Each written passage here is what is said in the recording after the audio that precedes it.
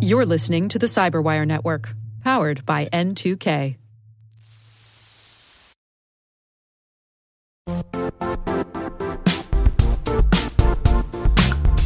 The IT world used to be simpler.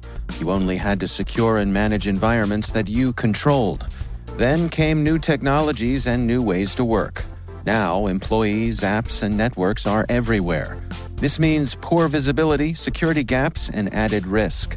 That's why Cloudflare created the first-ever connectivity cloud. Visit cloudflare.com to protect your business everywhere you do business.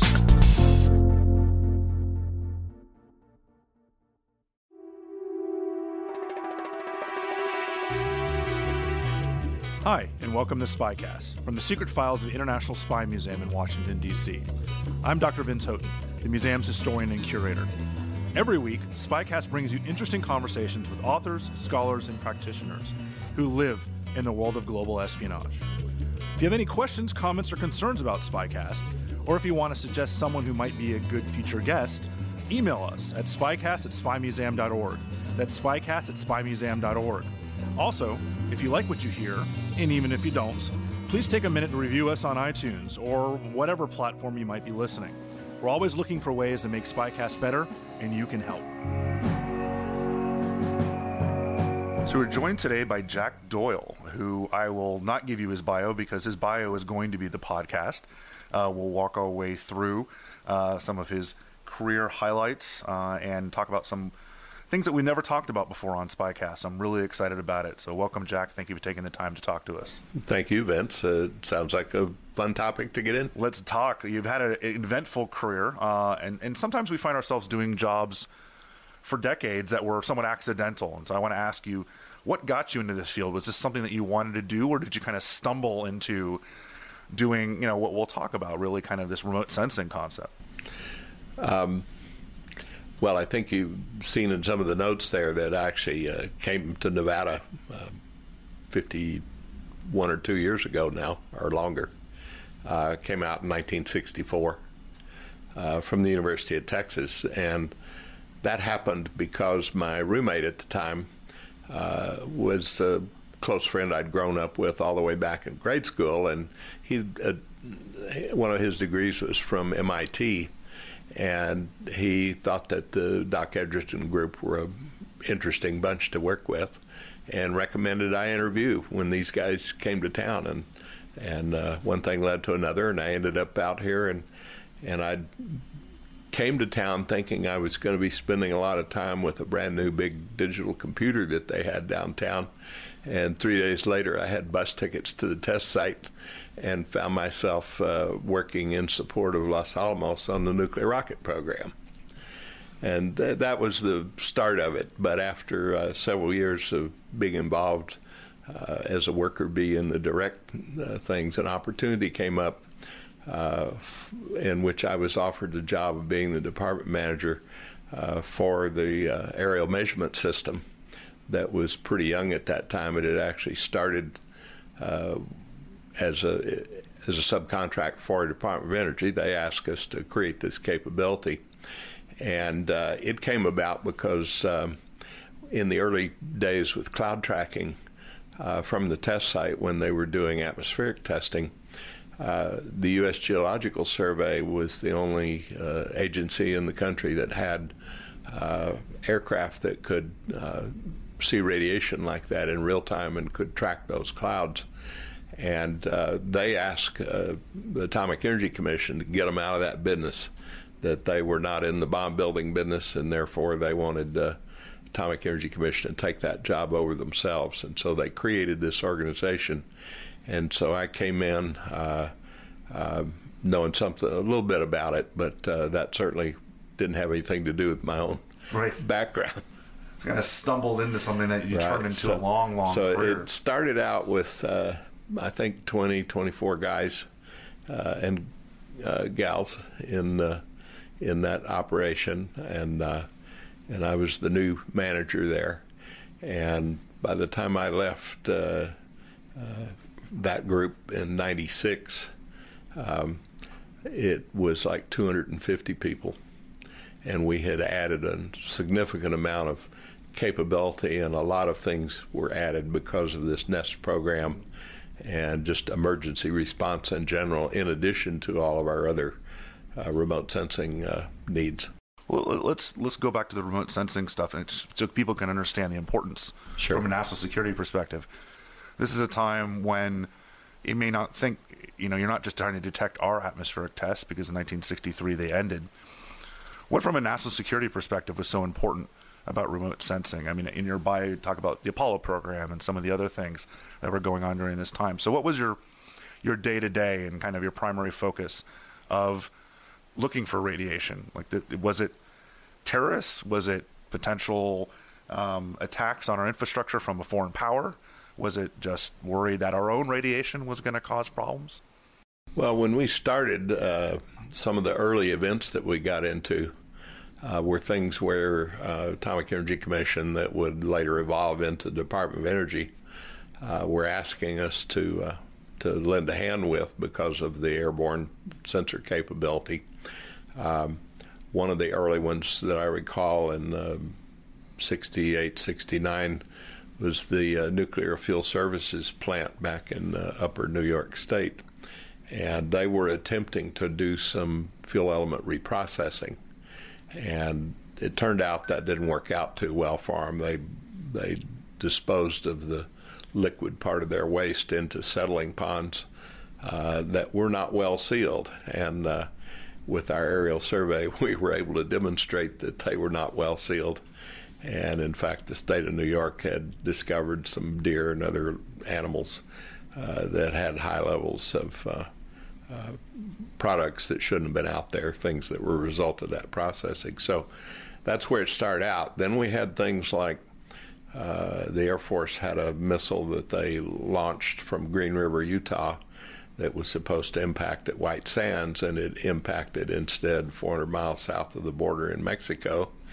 And Mexico was eager to have it leave and not remain there, so they had hunted for it on the ground for weeks and didn't find anything. So they actually contacted us to see if we could come down and help, and it took about 3 days, and we found it for them. So, well, you talk about things impacting in other countries that could be problematic. There's an operation that a lot of people may not know a whole lot about in Canada that had nothing to do with our systems. It had to do with Soviet satellites, and that's Operation Morning Light. I was going to wait a while to get into this, but we kind of segued that already. Sure. So I want to talk about Morning Light, because this is a fascinating operation that has extraordinary consequences potentially if it was not found. Because if you want to I'll let you do the talking on here, but this is a satellite system that was insanely radioactive and could have it was an actual operating reactor, which differentiated between the kind of power sources that we launched with the Apollo program and those kind of things that were purely passive and were totally sealed and had been tested so that they could survive reentry. Right, we use RTGs, or is that right? Yeah, radioisotope thermoelectronic generators. In the case of the Russian satellites, and they've actually have launched over the years quite a number of these. This particular one had a 40 kilowatt reactor on it, and it was connected to a piece of apparatus that was, by all definitions, spy satellite, looking for ships at sea and that sort of thing. And this unit, the way it operated, the whole contraption was about the size of a bus, a large passenger bus like a Greyhound bus.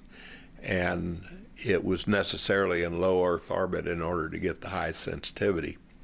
And it turned out that they just lost control of it electronically. They, instead of being able, at the end of the 1 or 2 year life of the thing, they were unable to control it, and they couldn't explosively separate the reactor from the rest of the spacecraft, which would re-enter and burn up. And they boost the reactor into a 500 or 600 year orbit, and that wasn't working in this case. And so nature began to take over the physics. And on the last 5 or so passes of this thing before it re-entered, 3 of those were over the United States. Right. And then that final one happened to be over the Northwest Territory of Canada. And so our health physics calculation showed that the reactor components could readily be deadly within 1,000 feet of them. And so there was considerable concern, and we were asked by the White House and the National Security Council, designated DOE to take the lead in that operation. And this was in 78, January of 78. And so we were on standby, had aircraft loaded. We had no idea where it would land because nobody was controlling it. And it was strictly the physics that brought it in. When it hit the atmosphere, then it started to burn up and that sort of thing. And so it re-entered over the west coast of Canada and then spread out over a 500-mile-long footprint. Right, it didn't just land in one place, it just scattered all over. As it melted and came apart, the fuel element, which were little tiny pellets, little highly enriched uranium pellets, as those came apart, it was like firing a shotgun from 200,000 feet, and you had these things spread over many thousands of square miles. And it's extraordinary to think how lucky we were that it was over a relatively uninhabited area versus Chicago or New York. In fact, if you look at the trajectory map that was prepared, it was over Midwest and much more densely populated areas. You also had the advantage in January in that part of Canada. It was minus 30 degrees at the border, and it was minus 80 degrees up where the thing re-entered. Use the word advantage, which I think is hilarious, because that's not an advantage for you. No. Having to schlep up there and grab all this stuff. Well, none of us had ever done anything in those kind of temperatures, so our big learning curve was the isolation. And this was all before GPS. Right. And that made a huge difference. And we did have some systems that we had to utilize that gave us the kind of precise navigation that we needed. But the first thing that was talked about was using Loran. Well, the accuracy of Loran was Loran-C, which was used by the services and many others, was on a really good day maybe a quarter of a mile, and on a bad day maybe 4 miles. Right. And so you just couldn't rely on that. It wasn't until years later that GPS, and that was one of the technologies that we kind of always rode right on the cutting edge of, was the use of whatever system was out there for navigation. And we went from very crude radar units that would track a single line to something more sophisticated like the inertial guidance system that was on commercial airliners, and then finally to this localized microwave ranging system that we took with us, and then on up to GPS today. And GPS has just really made that part of the job thousands of times easier. Well, right. I mean, you're looking for these tiny little pellets in the middle of nowhere Canada, and you have no way of really locking in on any kind of thing other than let's walk around and use our instruments to find this. Yeah, and the most important thing to remember is that with radiation, there's nothing to see, smell, feel, hear, anything like that. So you're strictly relying on your sensors to locate where it might be. And so then the navigation becomes critical. If your sensor says it has seen something, then the question is, where is it? And so we really rode the progression of technology in that area. The other thing that we relied on very heavily, and this gets us into the whole remote sensing thing, was the use of camera systems. We started out just using a bank of 4 Hasselblad cameras, and we had different films in those, including an infrared film, so that we could see things in infrared that you couldn't see in the regular natural color. But by having them mounted in a unique platform that was synchronized. Every time you took a picture, you were taking 4 pictures, and so you had photos that would overlay directly on top of each other. And we learned very early on that you could come up with some fascinating ways to interpret and understand that data. One of the things that we happened to do, just at a request of the again, the USGS, I guess it was when Mount St. Helens was heating up before it actually had split. We overflew that with those cameras and had the infrared imagery that showed the hot spots that were developing and expanding. And some of those photographs even ended up in National Geographic. That's pretty funny. Yeah, this is a relatively sensitive operation.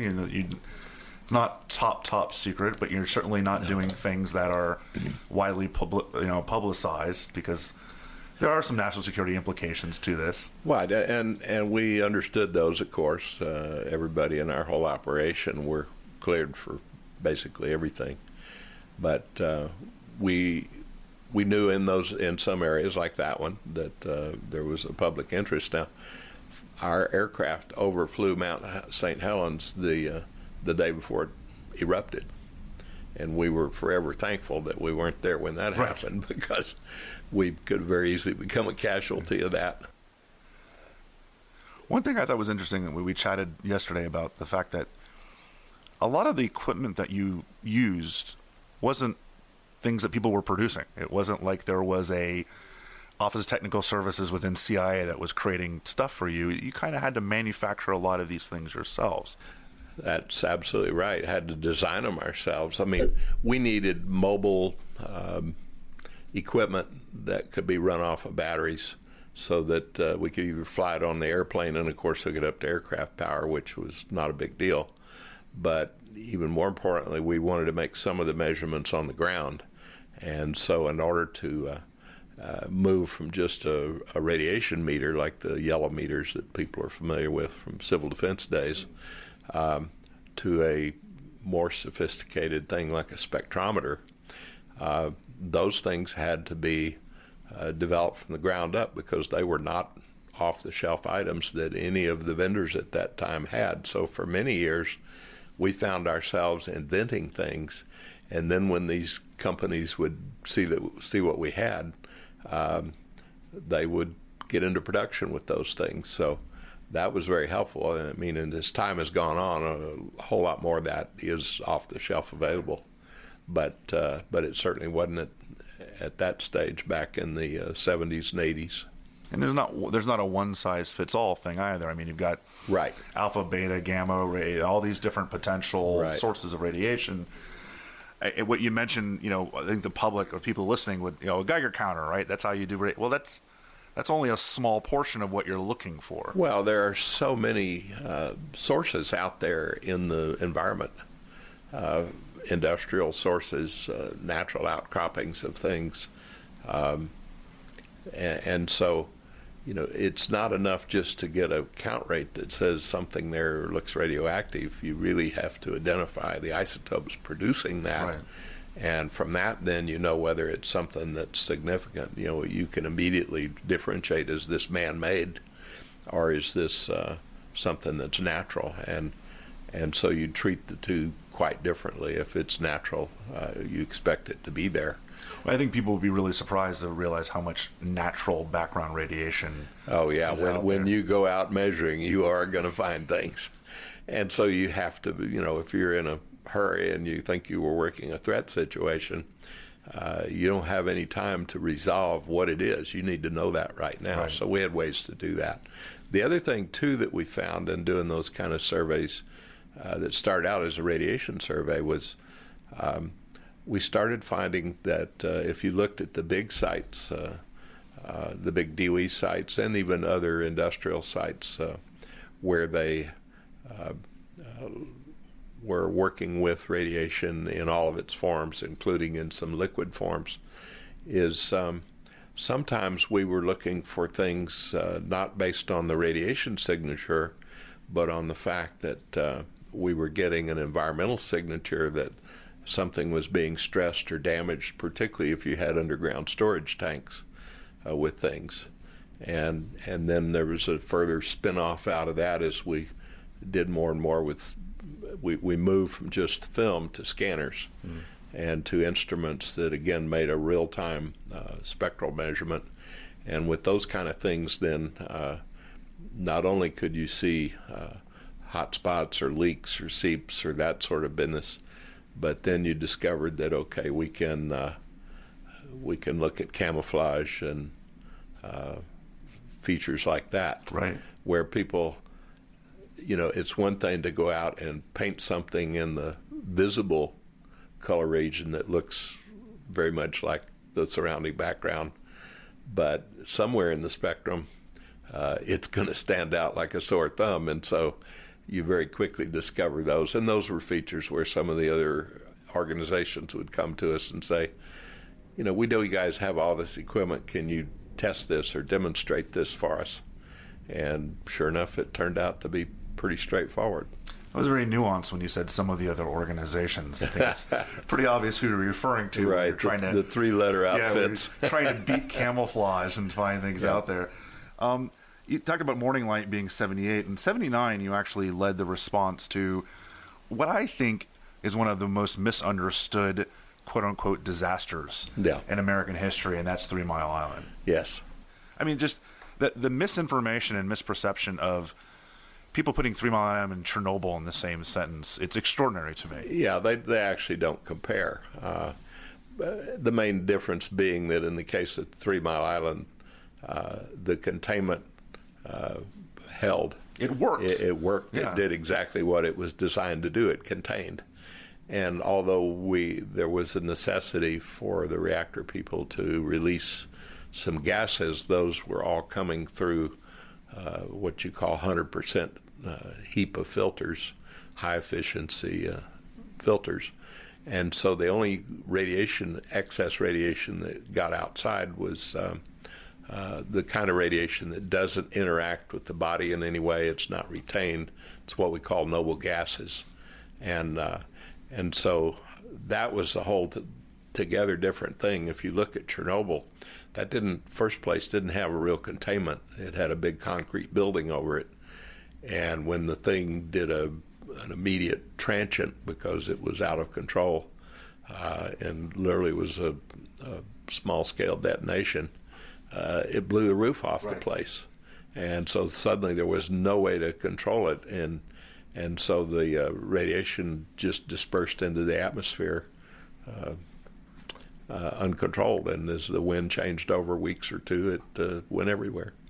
Were you involved in any way in the Titan II disaster in Arkansas, which is so... We actually were in Europe for a meeting at the time that occurred, and we particularly tuned in to the British humor in the papers. The farmer out there with this pointy nose thing sticking out of the back of his truck.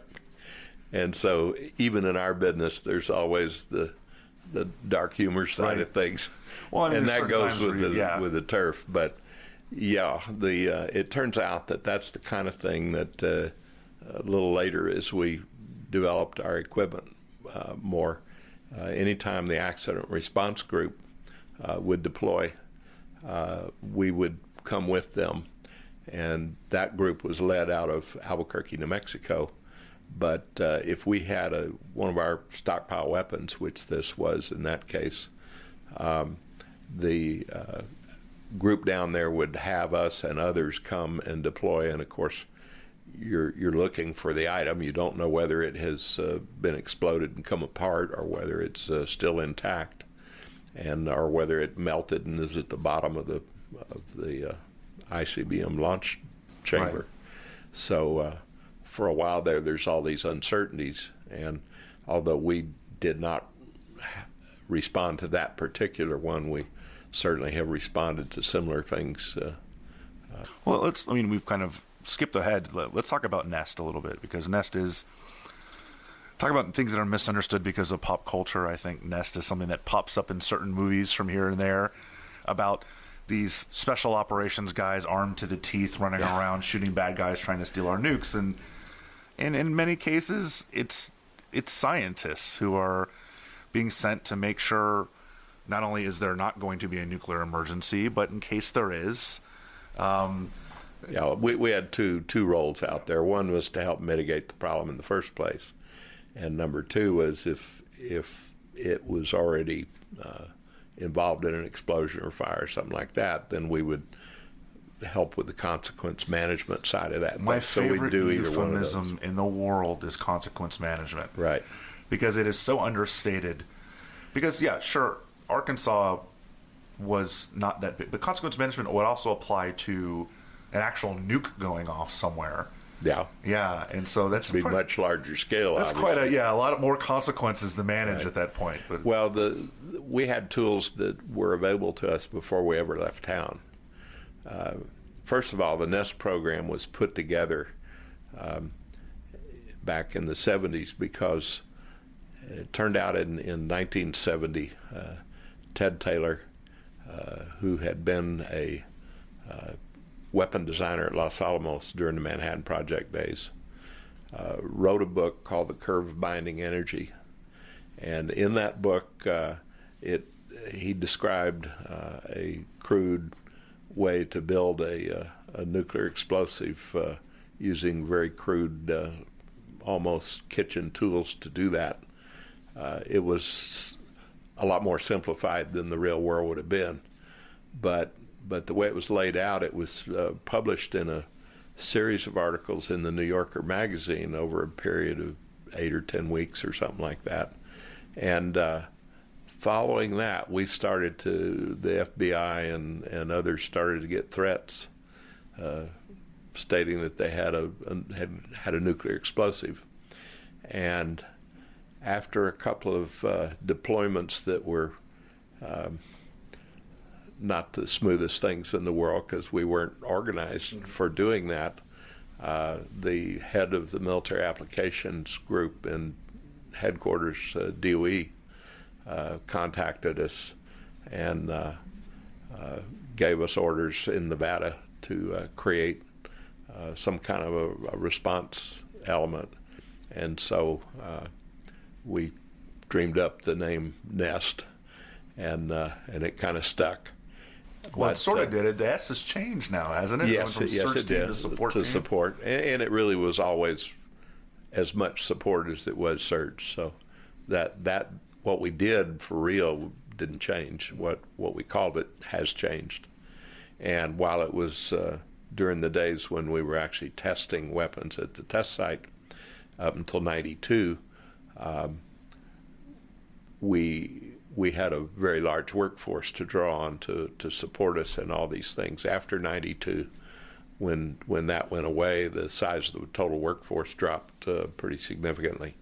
And so then it was decided by headquarters to later on to disperse that capability on a more broad basis. And I retired from that in 96, so I'm not as up to date on how that came about.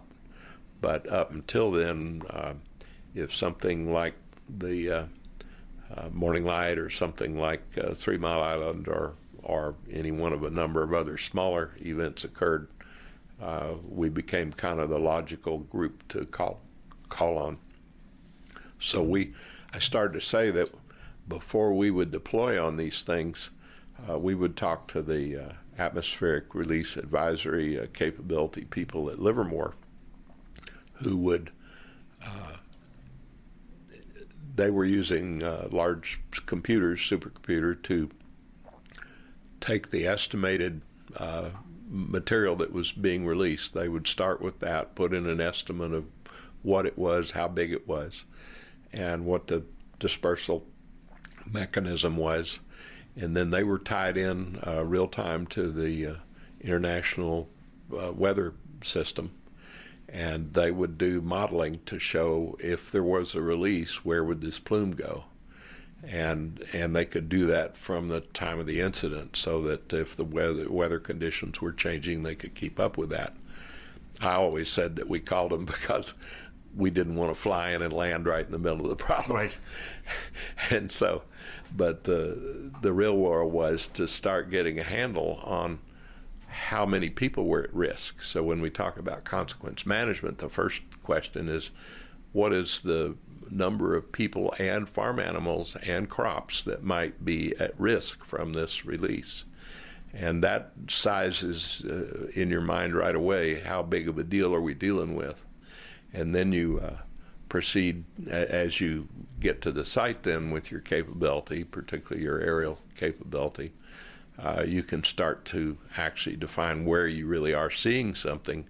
And the first thing we try to do is, of course, shrink the amount of area that has to be concerned.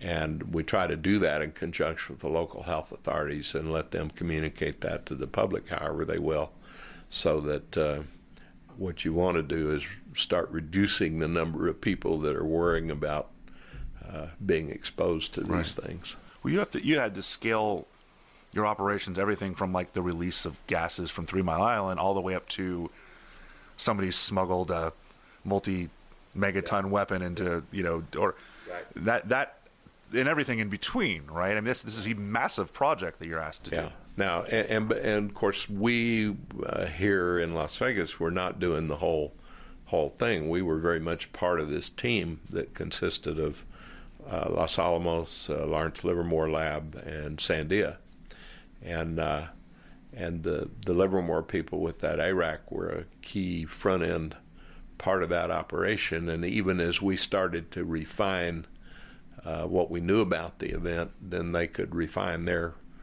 plumes as well. And if we could give them actual measurements, they would insert those and readjust what they knew about it. That system was globally capable. It got used when they had when Saddam Hussein set all the wells on fire in Kuwait. They used that system to help model that plume dispersal that you were getting with all of the wells on fire at the same time. So they could look at things that were not radiation. They could look at oil fires or other kinds of chemical releases. And any of those might have been things that we might have been pulled in as well.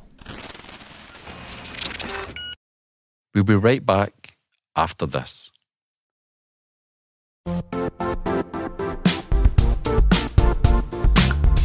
And now, a word from our sponsor, Zscaler, the leader in cloud security. Cyber attackers are using AI in creative ways to compromise users and breach organizations. In a security landscape where you must fight AI with AI, the best AI protection comes from having the best data. Zscaler has extended its Zero Trust architecture with powerful AI engines that are trained and tuned by 500 trillion daily signals. Learn more about Zscaler Zero Trust Plus AI to prevent ransomware and AI attacks.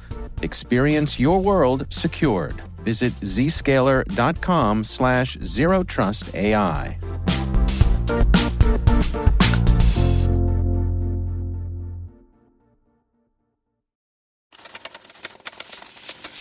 You've talked about working as a team. Now you were referring to Livermore and Sandia and Los Alamos.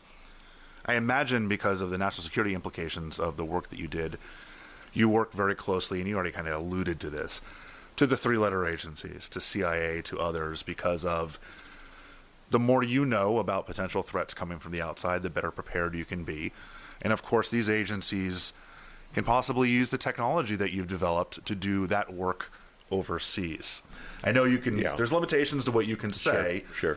But can you talk a little bit about the relationship that you had at DOE with NEST, with RSL, and with some of these intelligence agencies? Well, I think you start with the fact that the whole set of issues around radiation and bombs in particular, nuclear explosives, or even nuclear dispersals of radioactive material.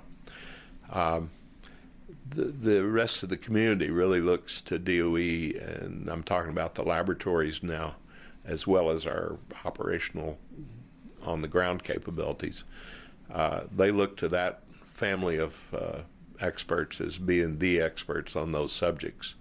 And other agencies except in a limited way, made no attempt to go out and try to create a base of people and experts that would be that big. And of course, the real value we always felt was that we were, even today, the people that are engaged in that kind of research and that kind of technology. So as it changes and we learn more about it, we can, on an emergency basis, can come together and support some other operation.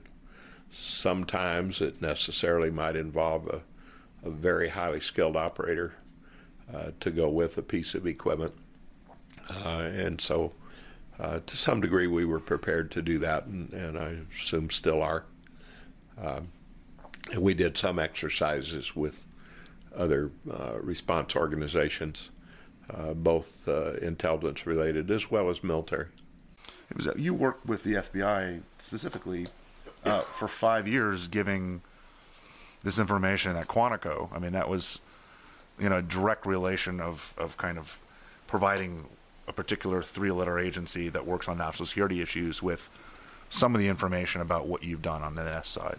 Well, as these threats kind of kept coming in, and some of them were getting more and more sophisticated, the FBI itself realized early on that this was a limitation that they had, and they wanted their agents to know more about it, just so that when we started the initial communication on something, that they were better informed about what kind of things did we need to know, and what things could they, and how best to share those with us. So they actually, for several years there, created some special courses out at the training center at Quantico, and they would have us come in each year and talk to these groups of agents that were being trained specifically. And the idea was to have enough agents scattered around the U.S. And other locations to be brought up to speed on this, so they knew something about the subject, and that they knew about these other resources that they could turn to for help if need be. And of course, every time you do one of those kind of things, we also were doing a similar kind of a training at the Harvard School of Public Health every summer for a special program they ran that was doing training for, say, the responders at reactors around the country. And you really let them know what resources are out there that are not something that they could go easily duplicate, but which are available in the event that they have some significant problem that they need help on. And it starts with phone calls. And over the years, as a result of those things, we'd get some phone calls where somebody would say, I met you at so-and-so, and I have a question. and so then that would get you started on the conversation, and then we'd remind each other how we needed to do that through the professional channels, so that we kept it completely in channel with our respective organizations, and if they need to be reminded of who that contact was within their outfit, we usually knew that. How much did 9/11 change kind of the path of everything being done, from what RSL was doing to what NEST was doing to, special projects here at the Nevada test site and across the board, kind of this shift to worrying about asymmetrical threats, for the fancy way of talking about terrorists, versus an accident, or versus the Soviets launching an SLBM. And now more recently, what Hanoi might do. Right. Well, I mean, Pyongyang. Yeah. Pyongyang. Yeah. I mean, I think that we've kind of now back to some of the mentality that we had, in the '60s, where there's a greater appreciation of the potential for some kind of an accidental launch or a detonation, or again a dirty bomb or other things. I mean, there have been thwarted terrorist attacks where there's an attempt for a dirty bomb. Yeah. And those have other side issues that go with them. One, if you're doing a dirty bomb with basically high-level radioactive material, the the biggest threat, of course, is to the guys perpetrating the thing, because if they don't have a very high skill level, they will be the ones that may suffer the worst consequences before they can even deploy the thing. That whole area, we've certainly, over the years, watched the progression of the way terrorist acts have gone. As it started out with the attacks on the Olympic teams, then you had these hijackings of airliners full of people, even the Kilimanjaro thing with the attack on a ship. And after a while, those kind of faded away, and other threats have grown over the years. And we continue to watch those. The whole community now, all of our intelligence assets, look at those things, and as we hear about any new ideas in that regard that come along, we'll check our technology too to see, is there something that would apply, and is there something we need to add if we're going to do these things. I want to shift focus actually to a fascinating project that you worked on that has been worked on now by different people over decades, and that is nuclear propulsion, nuclear power used to launch things into space. NASA had programs. I mean, you go back to the Orion program where they're literally going to use nuclear bombs to launch, but also NERVA and some of these other programs that use nuclear power as a when nuclear energy was first figured out, the idea was this was going to be a somewhat dual use, a double-edged sword, where there was a nuclear weapons component to this, of course, a destructive force, but there was also going to be a very positive benefit for society. We haven't necessarily realized that as much. So I think because of some of the misperceptions about nuclear power and other things like that too. But there were a lot of attempts over the years to find very effective and positive ways to use nuclear power. And we've seen it somewhat with, like we talked about, RTGs and other things, like whether it's spacecraft like Voyager and others going to the ends of the, Voyager's not using solar power, it's outside of the universe, right? It's so far away from the sun, it needs nuclear power. The sun ceases to be of any real help. So how is there an appetite, certainly even in the height of the Cold War, where all the money was going to nuclear weapons, there were problems finding funding for some of these programs that use nuclear power or even nuclear weapons to create space travel. Is there more of an appetite now, or do you see the appetite shifting back toward potentially these programs working? The short answer is yes. We do see it shifting back that way, and it's not for the launch of conventional things here in Earth orbit, which will continue to be done with the conventional launch engines. We did develop a fully working engine in the NERVA program, and then that program was basically closed out in 1972, and a lot of that had to do with the cost of the Apollo program, the Vietnam costs, and all of that, and it reached the point where it couldn't go any further. It was a very effective working engine design, but it had a couple of very major problems. The big one was, and the original design concept was to be able to launch with that engine, and we certainly had enough thrust. We could have done that, but as they have reviewed that now into the future, what they foresee is a cluster of smaller engines, maybe 3, that would be launched into orbit conventionally, like the space station, and then assembled into a working spacecraft, and then you'd put the liquid hydrogen fuel supply on there, and you'd put the crew. And you might very well look at using that to get to Mars. We might very well look at using one or more of those engines like a tug to haul supplies back and forth to a moon base, where you might have a permanent moon base, and so you need to bring food and water and that sort of thing.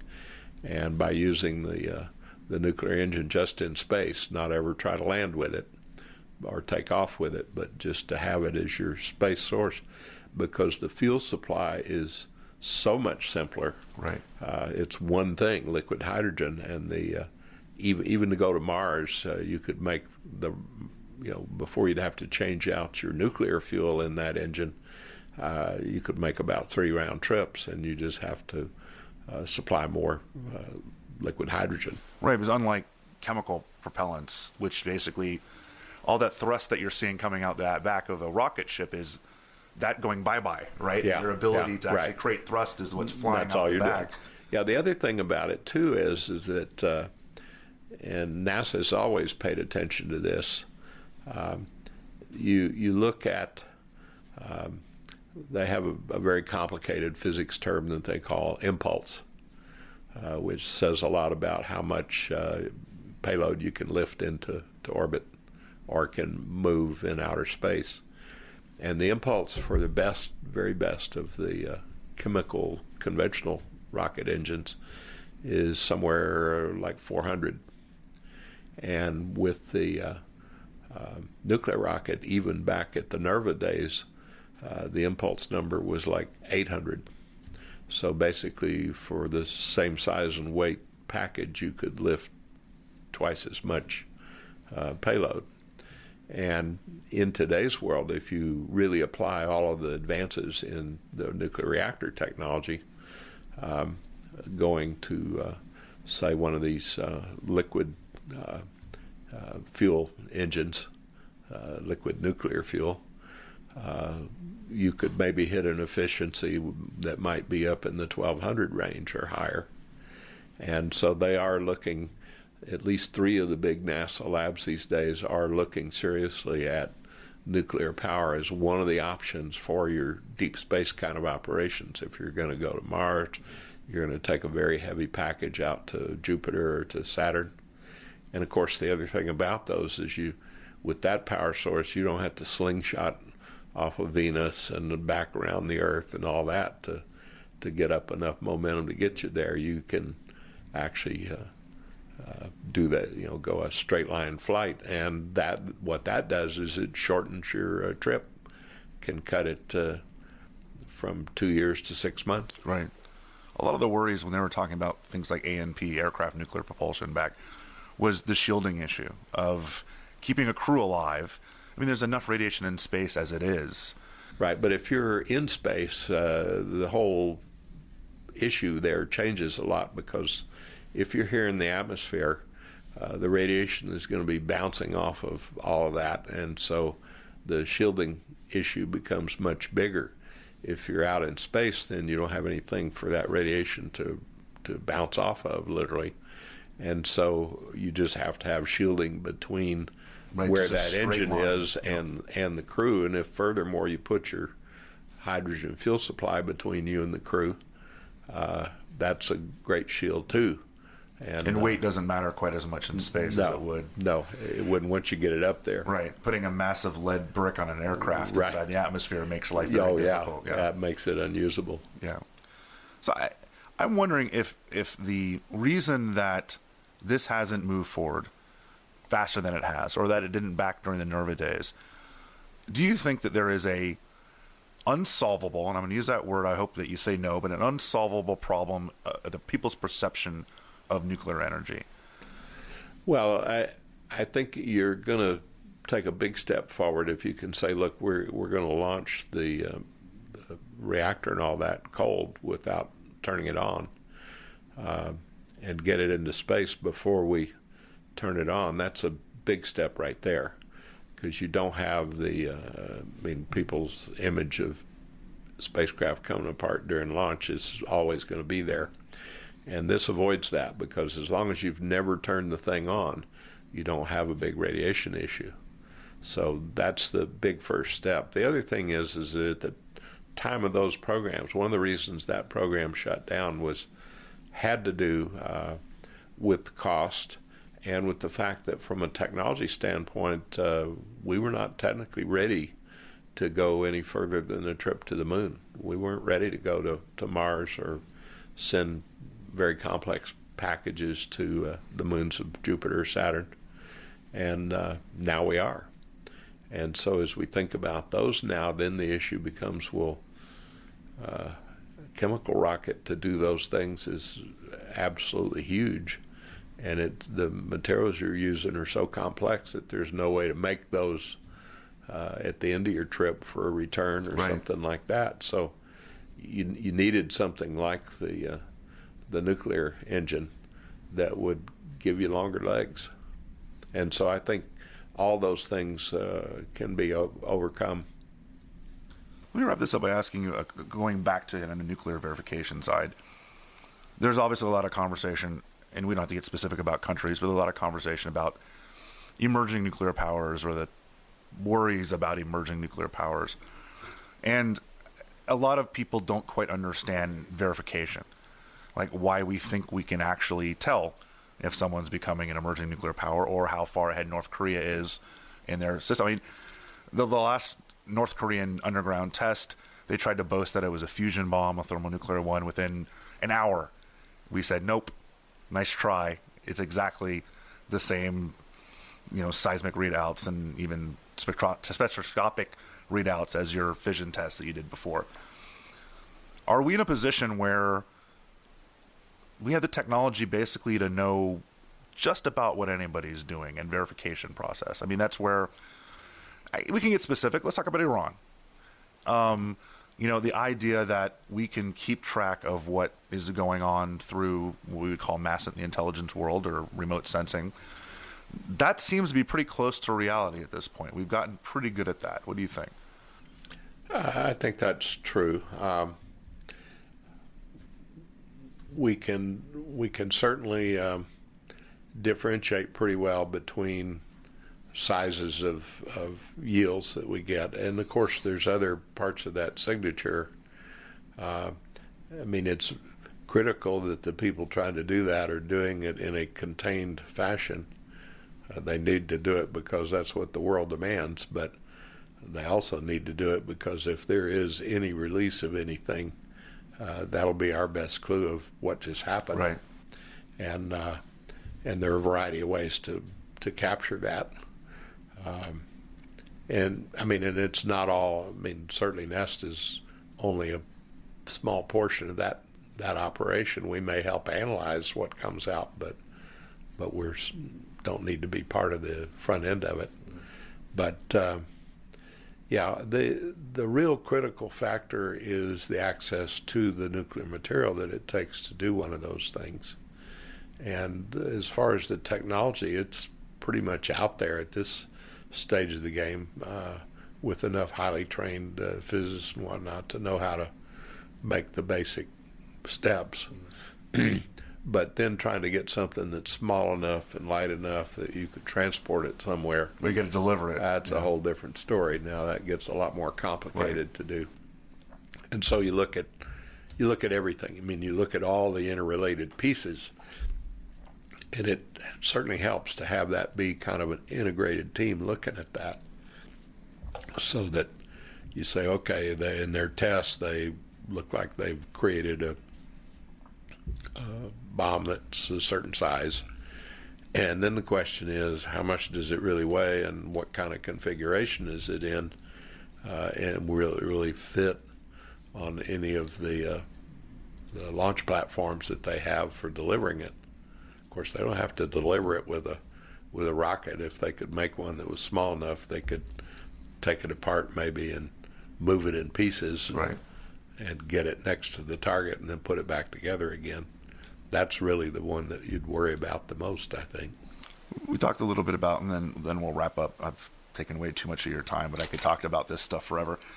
We talked about working as a team within not only the nuclear weapons community, but also within the USIC and others. What about your equivalents overseas, within the allied nations working together?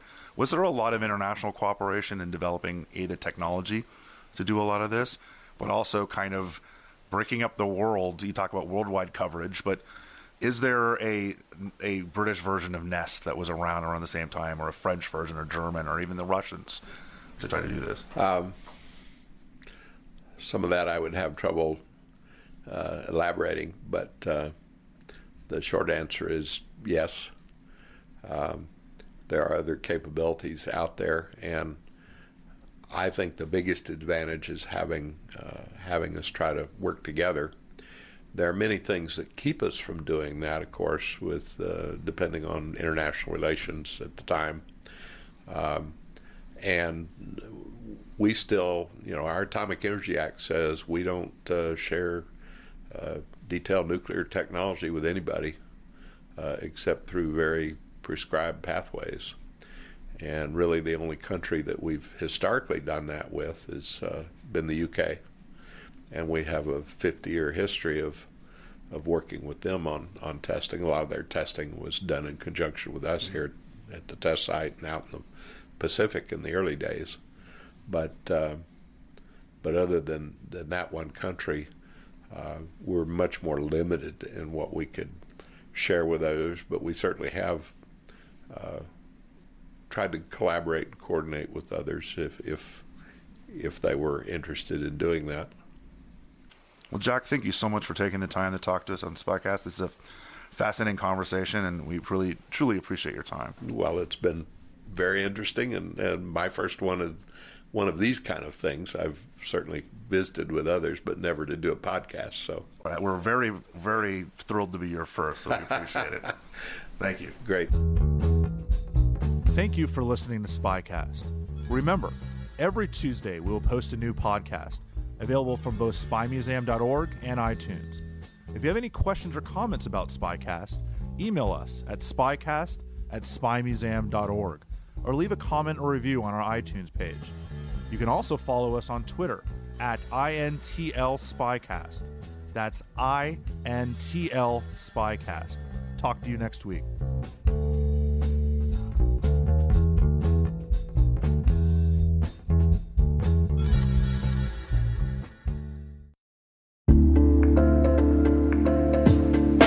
Hi, everybody. It's Maria Varmazes here, your host over at T-Minus Space Daily, and sometimes a guest on Hacking Humans, too.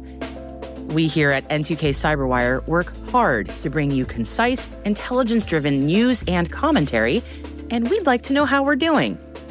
Please take a few minutes to complete our audience survey and share your feedback to help us continue to grow and meet your needs.